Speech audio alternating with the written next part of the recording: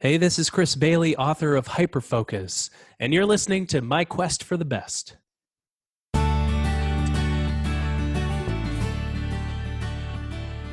Have you ever had so much going on at work that you reach the end of the day and realize that time flew by so quickly, you wonder where the hours went? Sometimes that's okay, sometimes it's not. As my next guest, Chris Bailey, author of Hyperfocus, How to Be More Productive in a World of Distraction, explains. Few skills rival being able to manage your attention, my friends. Chris has a wealth of valuable information and perspectives to share in this interview, and it reminded me of how important it is to set my own intentions for the day soon after waking up. This topic is one to learn from now and revisit often. Listen in. I'm so glad you're here. Hi, this is Bill Ringel, host of My Quest for the Best, where ambitious small business leaders discover strategies and tactics to unlock their growth potential. Joining me today is Chris Bailey. Chris is a productivity expert and best-selling author of The Productivity Project, which has been published in 11 languages. Chris has written hundreds of articles on the subject of productivity and appeared in the New York Times, Wall Street Journal, New York Magazine, Huffington Post, Harvard Business Review, TED, Fortune, Fast Company, and many other major media outlets. He's here to share insights from his book, Hyperfocus, How to Be More Productive in a World of Distraction. Welcome, Chris. Hey, man, how are you? Doing great. Glad you're here. Yeah, thanks for having me. The Hyperfocus has now eclipsed, you will be happy to know, the Productivity Project. It's out in 13 languages, and one happens to be English. And so I think you'll be happy about that too. I think everyone listening rejoiced as they heard that news. Thank God. Oh, man, I was hoping to not have to slog through one of the Korean editions of the book. And yeah, English is a lot easier. It's more accessible to English-speaking audiences. Hey, Chris, when you were growing up, who's someone who influenced or inspired you? Are you ready for a cliche answer? It's going to sound cliche, but there's a story behind it. And that the person is Steve Jobs. Yeah, of course, one of the co-founders of Apple Computer. And I remember he inspired me most with how he speaks. His famous keynotes. I remember my first computer was an iBook G4. It came out October 22nd in, I think, 2003. And it was one of those opaque white. I'm a big nerd about Apple things. This thing had 256 megabytes of memory. It had an 800 megahertz processor back when processors, we measured them in megahertz and memory in megabytes instead of gigahertz and gigabytes. And this was what got me into technology. It's what first started that burning curiosity. It eventually turned from technology into productivity. Now it's spiraling as a bit of both, but it's kind of that tinkering mindset where I thought, okay, I'm going to tinker with technology. I'm going to dive deep into this world of nerdy things. And that inspired me to get into productivity and tinker with my own mind at some point as well. And so, it was the way he spoke and the way he communicated and presented what he created that inspired me the most. And are you talking about how he did product introductions? Exactly. Yeah. Yeah. He didn't talk about, for example, how many languages the operating system came in. He didn't say, this, Mac OS, it comes in 11 different languages. He said, this is what the computer will do for you. And so he's a much better marketer than I am, for example. But it was the way he communicated things that I loved so much. The tangible benefits, frankly, of doing, and plus the way he ran his companies. He was maybe a bit more abrasive than he had to be. Looking backwards, there might be better ways to lead people than being rough on them. But at the same time, you can't doubt vision. And so, yeah, I think it's his vision of simplicity that inspired me. That's fabulous. Simplicity in so many aspects of his life, and I'm sure has influenced you. Because also I'm thinking also of his dress. I worked for Apple. I don't know if you knew that. Oh, that's right. Yeah, I think you mentioned it offhandedly. Maybe you planted the seed in my mind. I'm not sure. I'm thinking what the magicians call that, not pre-framing, seeding. Oh, eating a. Yeah, exactly. As you think of how that's influenced your life, the lesson of simplicity is something that I think comes through when you read the book, Hyperfocus, because you don't make the importance of focusing more complex than it needs to be, at least from my opinion. Was that something that was an important principle to you as you dug into that? Always, one of my favorite quotes, maybe my favorite quote, is from a Leonard Skinner song. I don't even listen to Leonard Skinner, but I saw this lyric and I thought, oh my gosh, what a beautiful sentiment. And the quote is, "Be a simple kind of man, someone you can love and understand."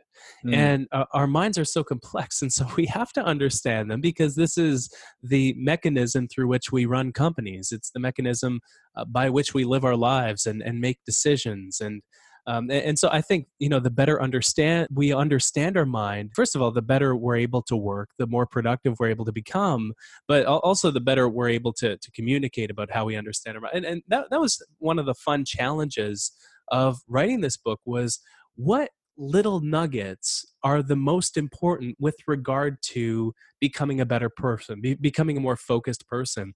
And one of the ways by which I tried to accomplish that was looking at the research and then working backwards from the research to how we should live our lives a bit differently every single day. Because it's very easy to come into this subject of focus with a lot of preconceptions, like that multitasking is something we can't do. We can't multitask most of the time, but there are a few weird instances in which we can, like when we're multitasking with habits, as an example. We can listen to a podcast like this one while we fold the laundry and do both of the things and accomplish folding the laundry while we process the podcast, because we do it with different centers of our mind.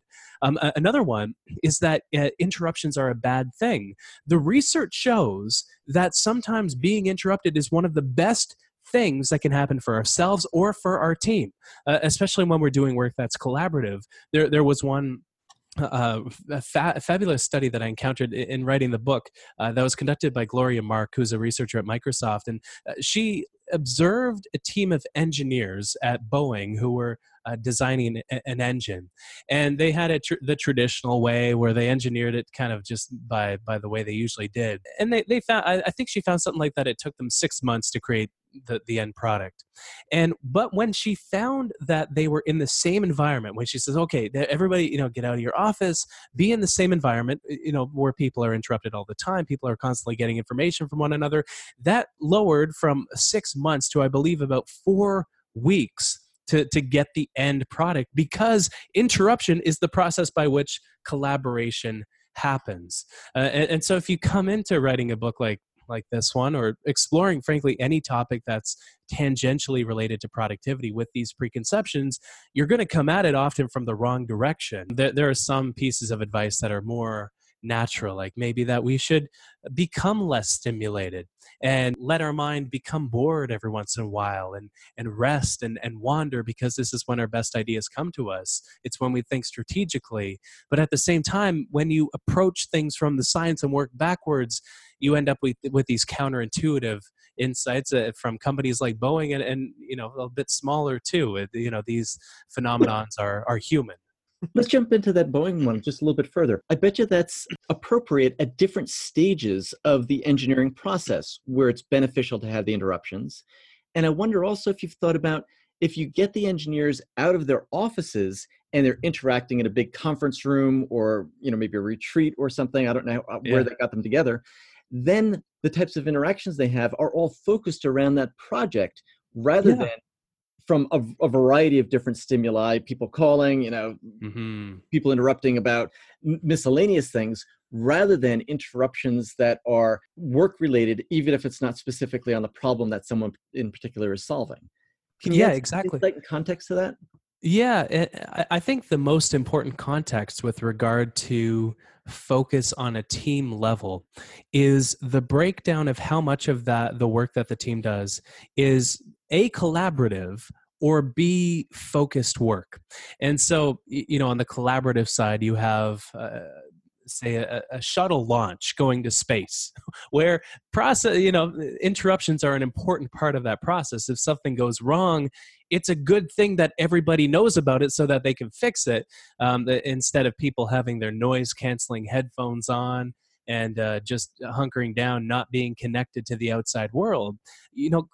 The hyper collaborative nature of those environments is essential to accommodate for in the workplace environment. Same as in a newsroom.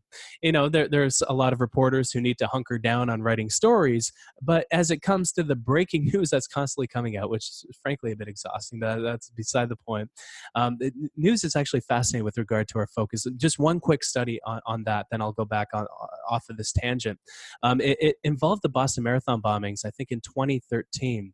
And the group of researchers looked at two groups of people. The first group of people watched 6 or more hours of news coverage about the bombings, and the second group of people were running in the marathon. And what the researchers found was that the group of people who watched 6 or more hours of news coverage about the Boston Marathon bombings were more likely to develop PTSD than somebody who was in the marathon and personally affected by it.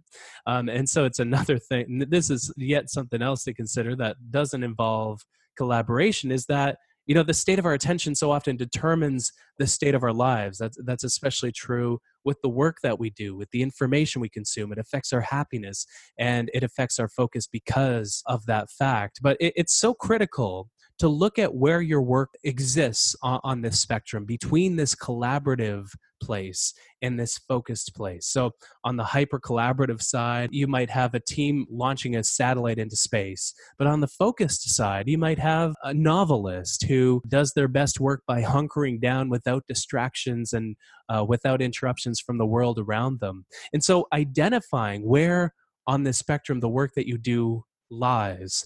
Frankly, for a lot of small business owners, it'll probably be towards the collaborative side, especially if you're the one running the ship.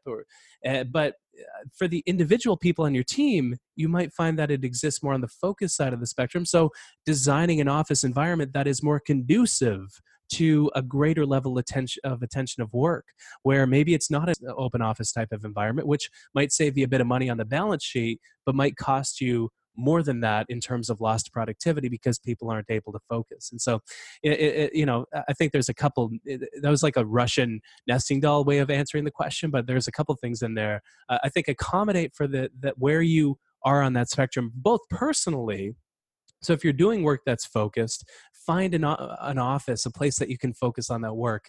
If you're in an open office, go to a cafe and put on those noise canceling headphones while you do that work. But also look at the breakdown of what your team does overall, where it is between super collaborative and super focused, and create an environment that accommodates that. But also look at the information you consume, because that part of your work might affect you as well as what you consume outside of it.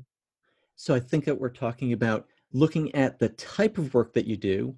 And I bet you'd encourage, when people in a large group in a small company decide about that, they want to have a conversation about that. I bet you that would be interesting for people in a staff meeting or a project team to say, look, here's a spectrum from 0 to 10, or from, let's just say, from highly collaborative to highly focused. And where do you think we are? And see how much agreement there is in that meeting as to how everyone perceives that work. I think a second point you brought up that's really interesting is that the environment has a great deal to do with it. Whether you can bring in noise canceling headphones, or you're always in an environment that's very noisy and interruption prone, such as a newsroom. I thought that the TV show Newsroom with Jeff Daniels was particularly good at highlighting that. In your research, if you have some ways for people to, this is what I always get to, do you have the efficacy, the self-agency to be able to say, I need to focus now, and even though my environment is noisy, here are some, a couple different techniques I could use, or ways that I can change how I look at or how my environment is, or how I'm organizing my attention in order to make it adapt it to what we need in the moment. Yeah, for sure. I think having a focus ritual, because we all do a different combination of work that falls into those buckets of collaborative and focused. If you're an admin assistant, for example, 90% of your work, 95% of it might be collaborative, whereas 5 or 10% might be focused. But if you're an entrepreneur, such as I am, it might be more like, well, I'm an author, so and a speaker, so it's like it's a weird combination of those things. But I'd say about 50 to 60% of my time is focused, whereas 40 to 50% of it is collaborative around other people. And so, look at that work, but chances are there's a bit of work that you do where you want to hunker down on it. You want time to be focused on that stuff, and as I call it, hyper focus on that stuff. And one of the best and simplest ways is to schedule time for it. If you have an admin that you work with, make sure they block off this time in your calendar so you can actually focus and don't feel too guilty about closing your office door because you have an important meeting, which happens to be with yourself, but it's how the important work gets done. Mm-hmm. And have a focus ritual that you follow. My favorite focus ritual, I like to write in the morning. So I make a cup of matcha tea. I put on my noise canceling headphones. I often disconnect from the internet entirely if I don't need to be connected, because the internet feels more important than it actually is with regard to doing focused work. And so I hunker down, and if I'm online, I'll use a distractions blocker, and I'll set a timer. Or if I'm working for that scheduled block of time, I'll simply focus on one thing until that time is done, and then reflect on how much I was able to accomplish after, because in my eyes, the best productivity advice is self-reinforcing. And so you think, oh my gosh, that helped me to accomplish so much more. Just I did more focusing on writing that report in those 30 minutes than I often accomplish in an entire afternoon's worth of doing unfocused work.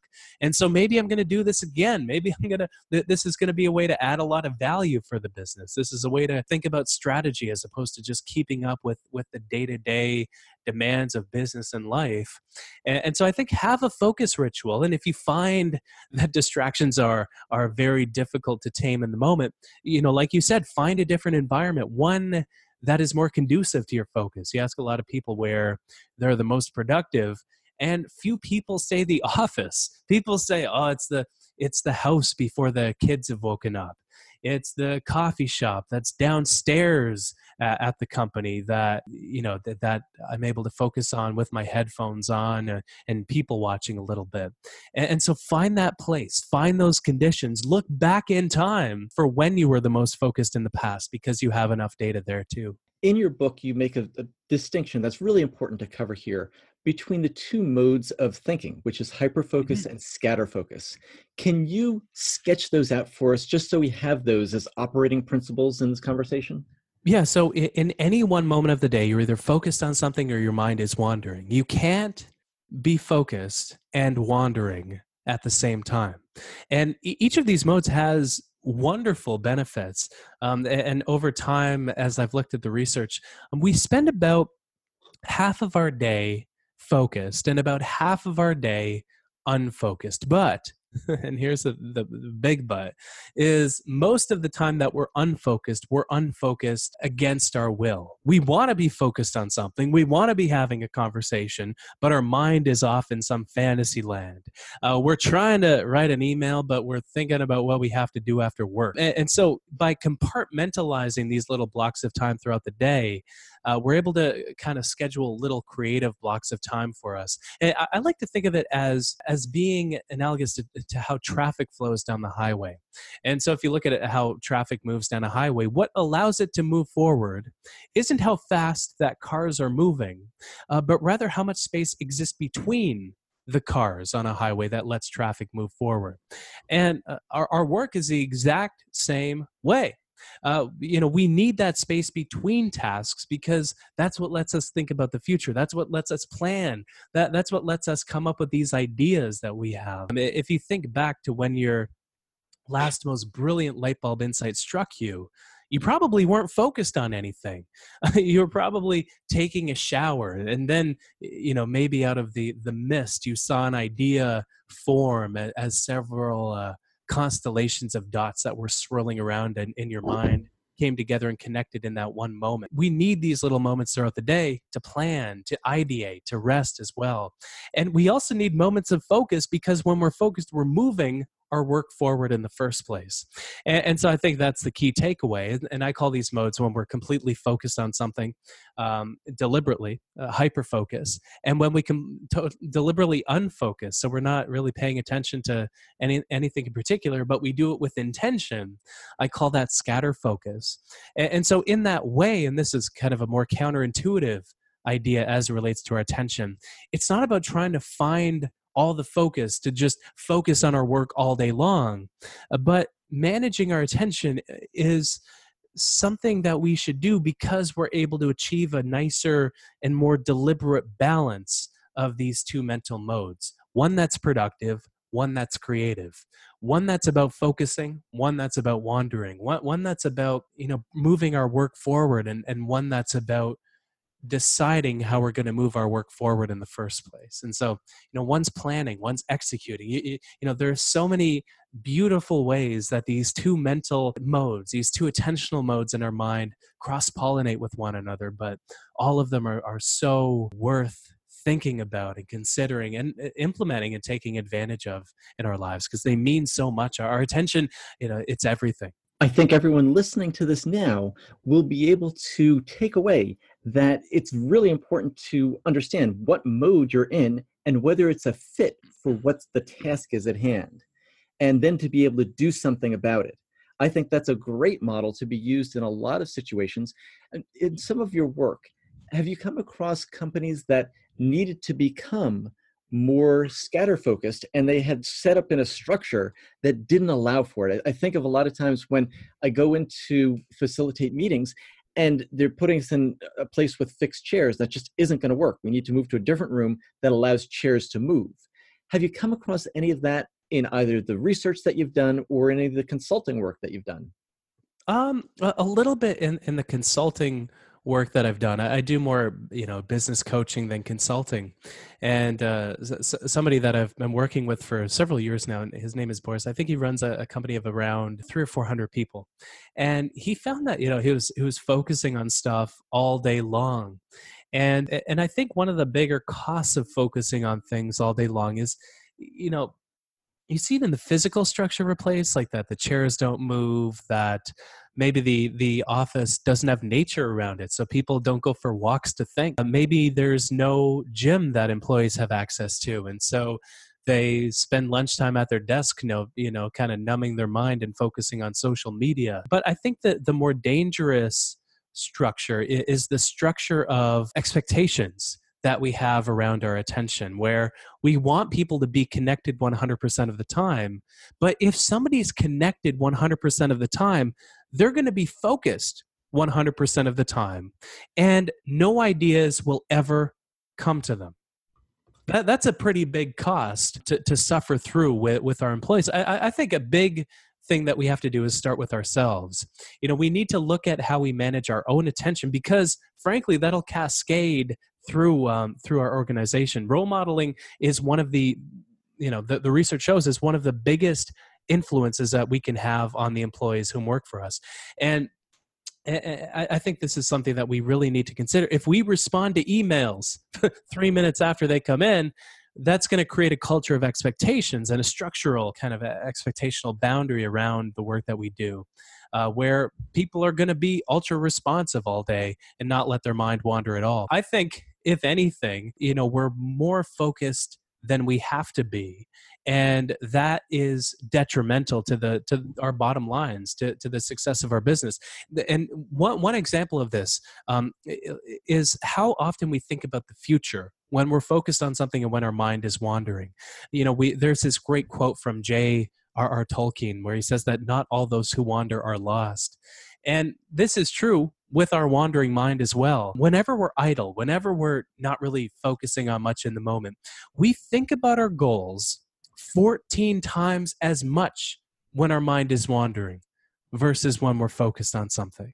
We think about the future that much more. We think about the future of our company. We think about our goals. We think about things beyond just the immediate demands of the moment. And it's not just us that has to do this with regard to our business. It's our employees as well. And this is something that we should all take to heart. I think a big part of where it starts is having these expectations where, if we don't send emails after hours, it becomes less likely that our employees will as well. So let's just surface that. First, I'm going to mention, I had to smile because that was my high school yearbook quote. Not all that glitters is gold, and not all of those who wander are lost, by J.R. That's awesome. But let's return to email, which I think is probably one of the most pernicious disablers of productivity in business today, business of all Yeah. sizes. What's your perspective on it? And what are people doing right and what are people doing wrong in terms of the use of email? Well, we need to see email differently. It's electronic mail, but we treat it as a text message. We check our physical email box once a day, and so this is what I try to do with my digital mailbox. I check it once a day. I respond to the letters that have come in, and I'm able to think on a more strategic time frame. And this is, I have a separate email account that isn't public facing, that just the people I work with closely over the course of the day have access to. And so I checked that a few times. But you'd look like an insane person if you walked your email inbox, you know, 10, 11 times every hour. The average knowledge worker checks their email 88 times over the course of a day. I work from home when I'm not traveling, which is about 40 to 50% of the time. And I would look like an insane person. All my neighbors would think, what the hell is this guy waiting for? Is he like waiting for a university acceptance letter? Like, why does he keep going to his email inbox 11 times every hour? And I think we need to see our email differently. We treat it as an IM rather than email, electronic Yes. mail. And so, a few strategies that have worked for me. If you find that you need to be ultra responsive, where you're in that culture where it's about being immediately available 100% of the time, something that works really well, that I've coached that gentleman and a few other people to do, is to do email sprints. And so at the start of each hour, you set a timer for 10 or 15 minutes. And in that time, you blow through as much email as you humanly can. And so, you make a game out of it and it becomes more fun. But at the same time, at most, somebody has to wait 45 to 50 minutes for an email response to something that's urgent and quite important. And so they have to wait that long if you're in a meeting anyway. Maybe you had an appointment in the afternoon. People have to wait that long anyway. And I think, this is a general rule that most of us need to take to heart, is that we think the world needs us more than it actually does. And this is a lesson that I'm personally constantly relearning, especially when the work that I do, like a lot of entrepreneurs, it provides me with a lot of stimulation and validation for me think, I do cool work, I'm a cool guy. I think a lot of us fall into this category of people, and so we need to constantly remind ourselves that whenever we're being responsive, we're not thinking strategically. And whenever we're not thinking strategically, we're not moving our business forward in an incredibly meaningful way. And so, stimulation is kind of the opposite of that strategic thinking. And so by adjusting it downwards, we're able to think that much more deeply about what we do. That's right. And it's to raise your vision and look further out on the horizon, not just what's immediately ahead of you. Yeah, exactly. And if you're not going to have that vision at your company, who is? Chris, are you ready for the My Quest for the Best lightning round? Oh man, I was born ready. I got my water here. I just have my water, but I'm ready. So I also have a pile of Canadian $20 bills on my desk because I just sold my iPad on an app called Kijiji. And so I also have that in front of me. I think that we will benefit from that. Full disclosure, I thought everybody would appreciate that information. Anyway. What would you say are one or two of the key components of your routine for daily success? Reading. I start every single morning by connecting information. The first thing I reach for in the morning, it's not the phone.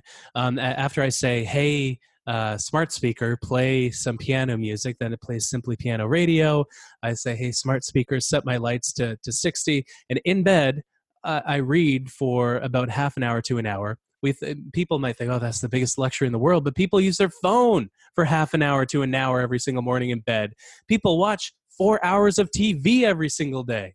And so I don't think that's that much time. That is something that sets me up for a successful day. Every morning I set 3 intentions, 3 things that I'll want to have accomplished by the end of the day. Sometimes they're simple. Sometimes it's like, okay, finish this book.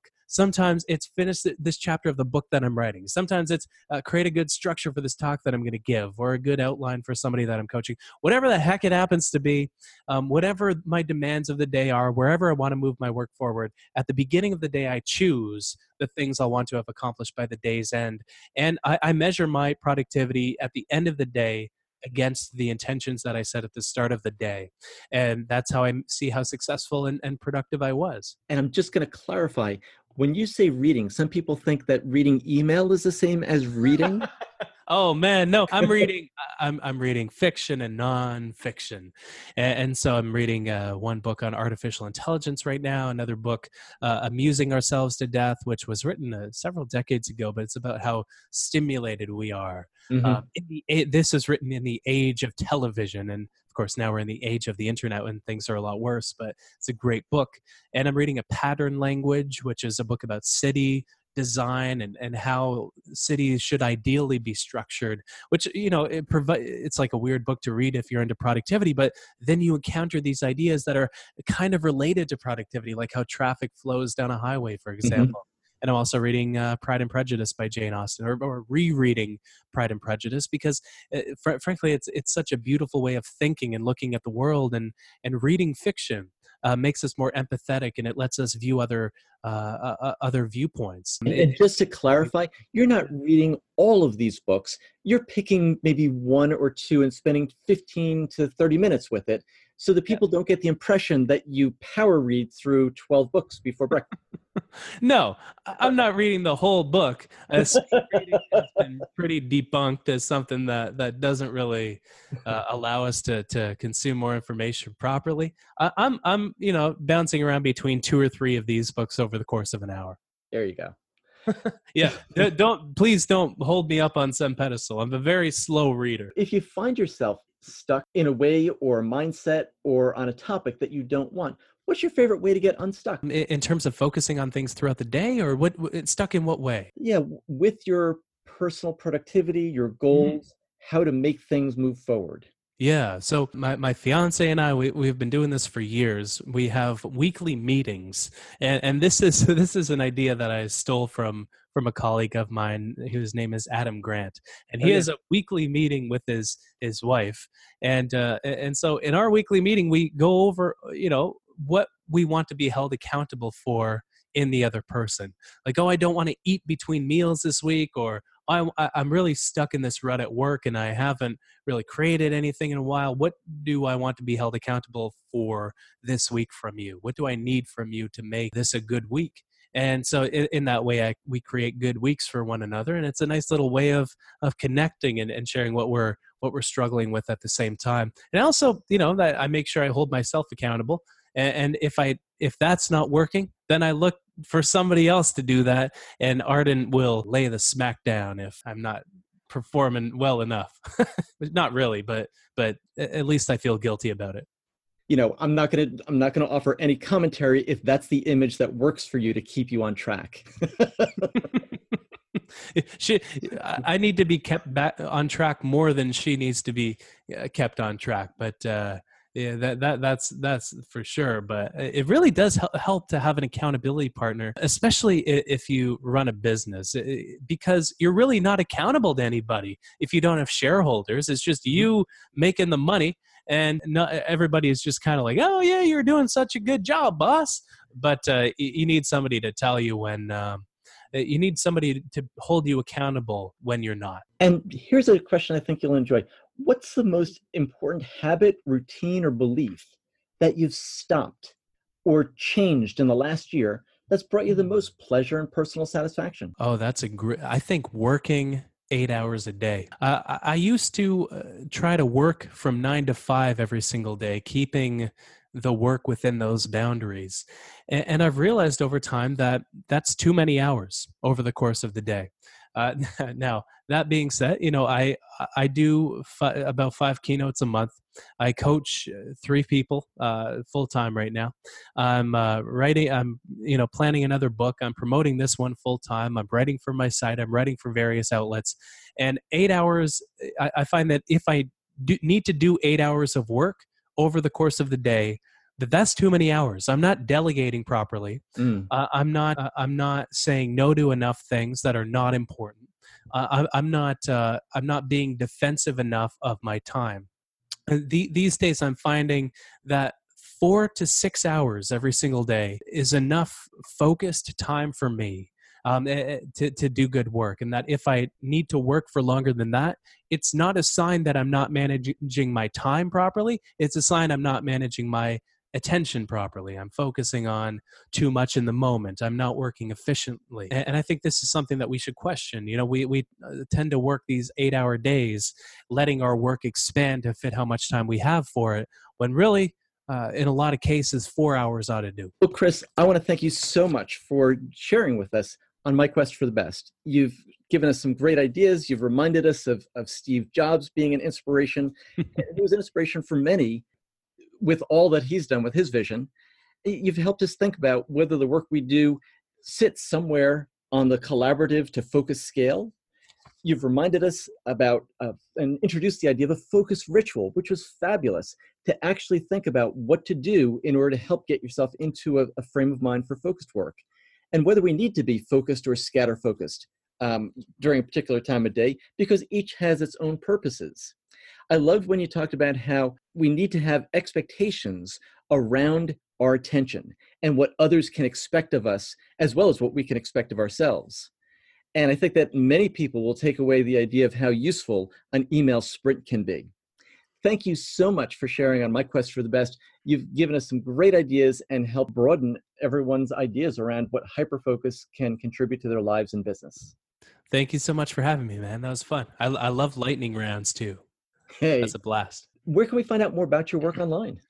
Yeah, so the site that I write at is called alifeofproductivity.com. So I write kind of, semi-regularly there. Whenever I have something valuable that I want to share, I don't try to write a post a week or something. Whenever I have an idea that'll help people out, I write about it there. My latest book is called Hyperfocus: How to Be More Productive in a World of Distraction. And my first book is called The Productivity Project. That was about a year-long series of experiments that I conducted on myself. Thank you so much for having me. I think those are the most helpful avenues that somebody could dig into if they're curious. Chris, thank you again so much. Hi, this is Bill. Before you go, I just want to ask you a quick favor. If you've enjoyed this interview on My Quest for the Best, I'd love it if you'd go to iTunes, look up My Quest for the Best, and subscribe. I want to make sure you don't miss the very next episode we have coming up. We've got a lineup of terrific guests, and I know that if you enjoyed this one, you'll like what you find coming up soon. Also, feel free to give it a comment, a like, because we work hard to put these interviews together, and I appreciate making sure that we're reaching you and serving you in the best way possible. I look forward to reading your comments, and catch you on the next interview. Thanks so much.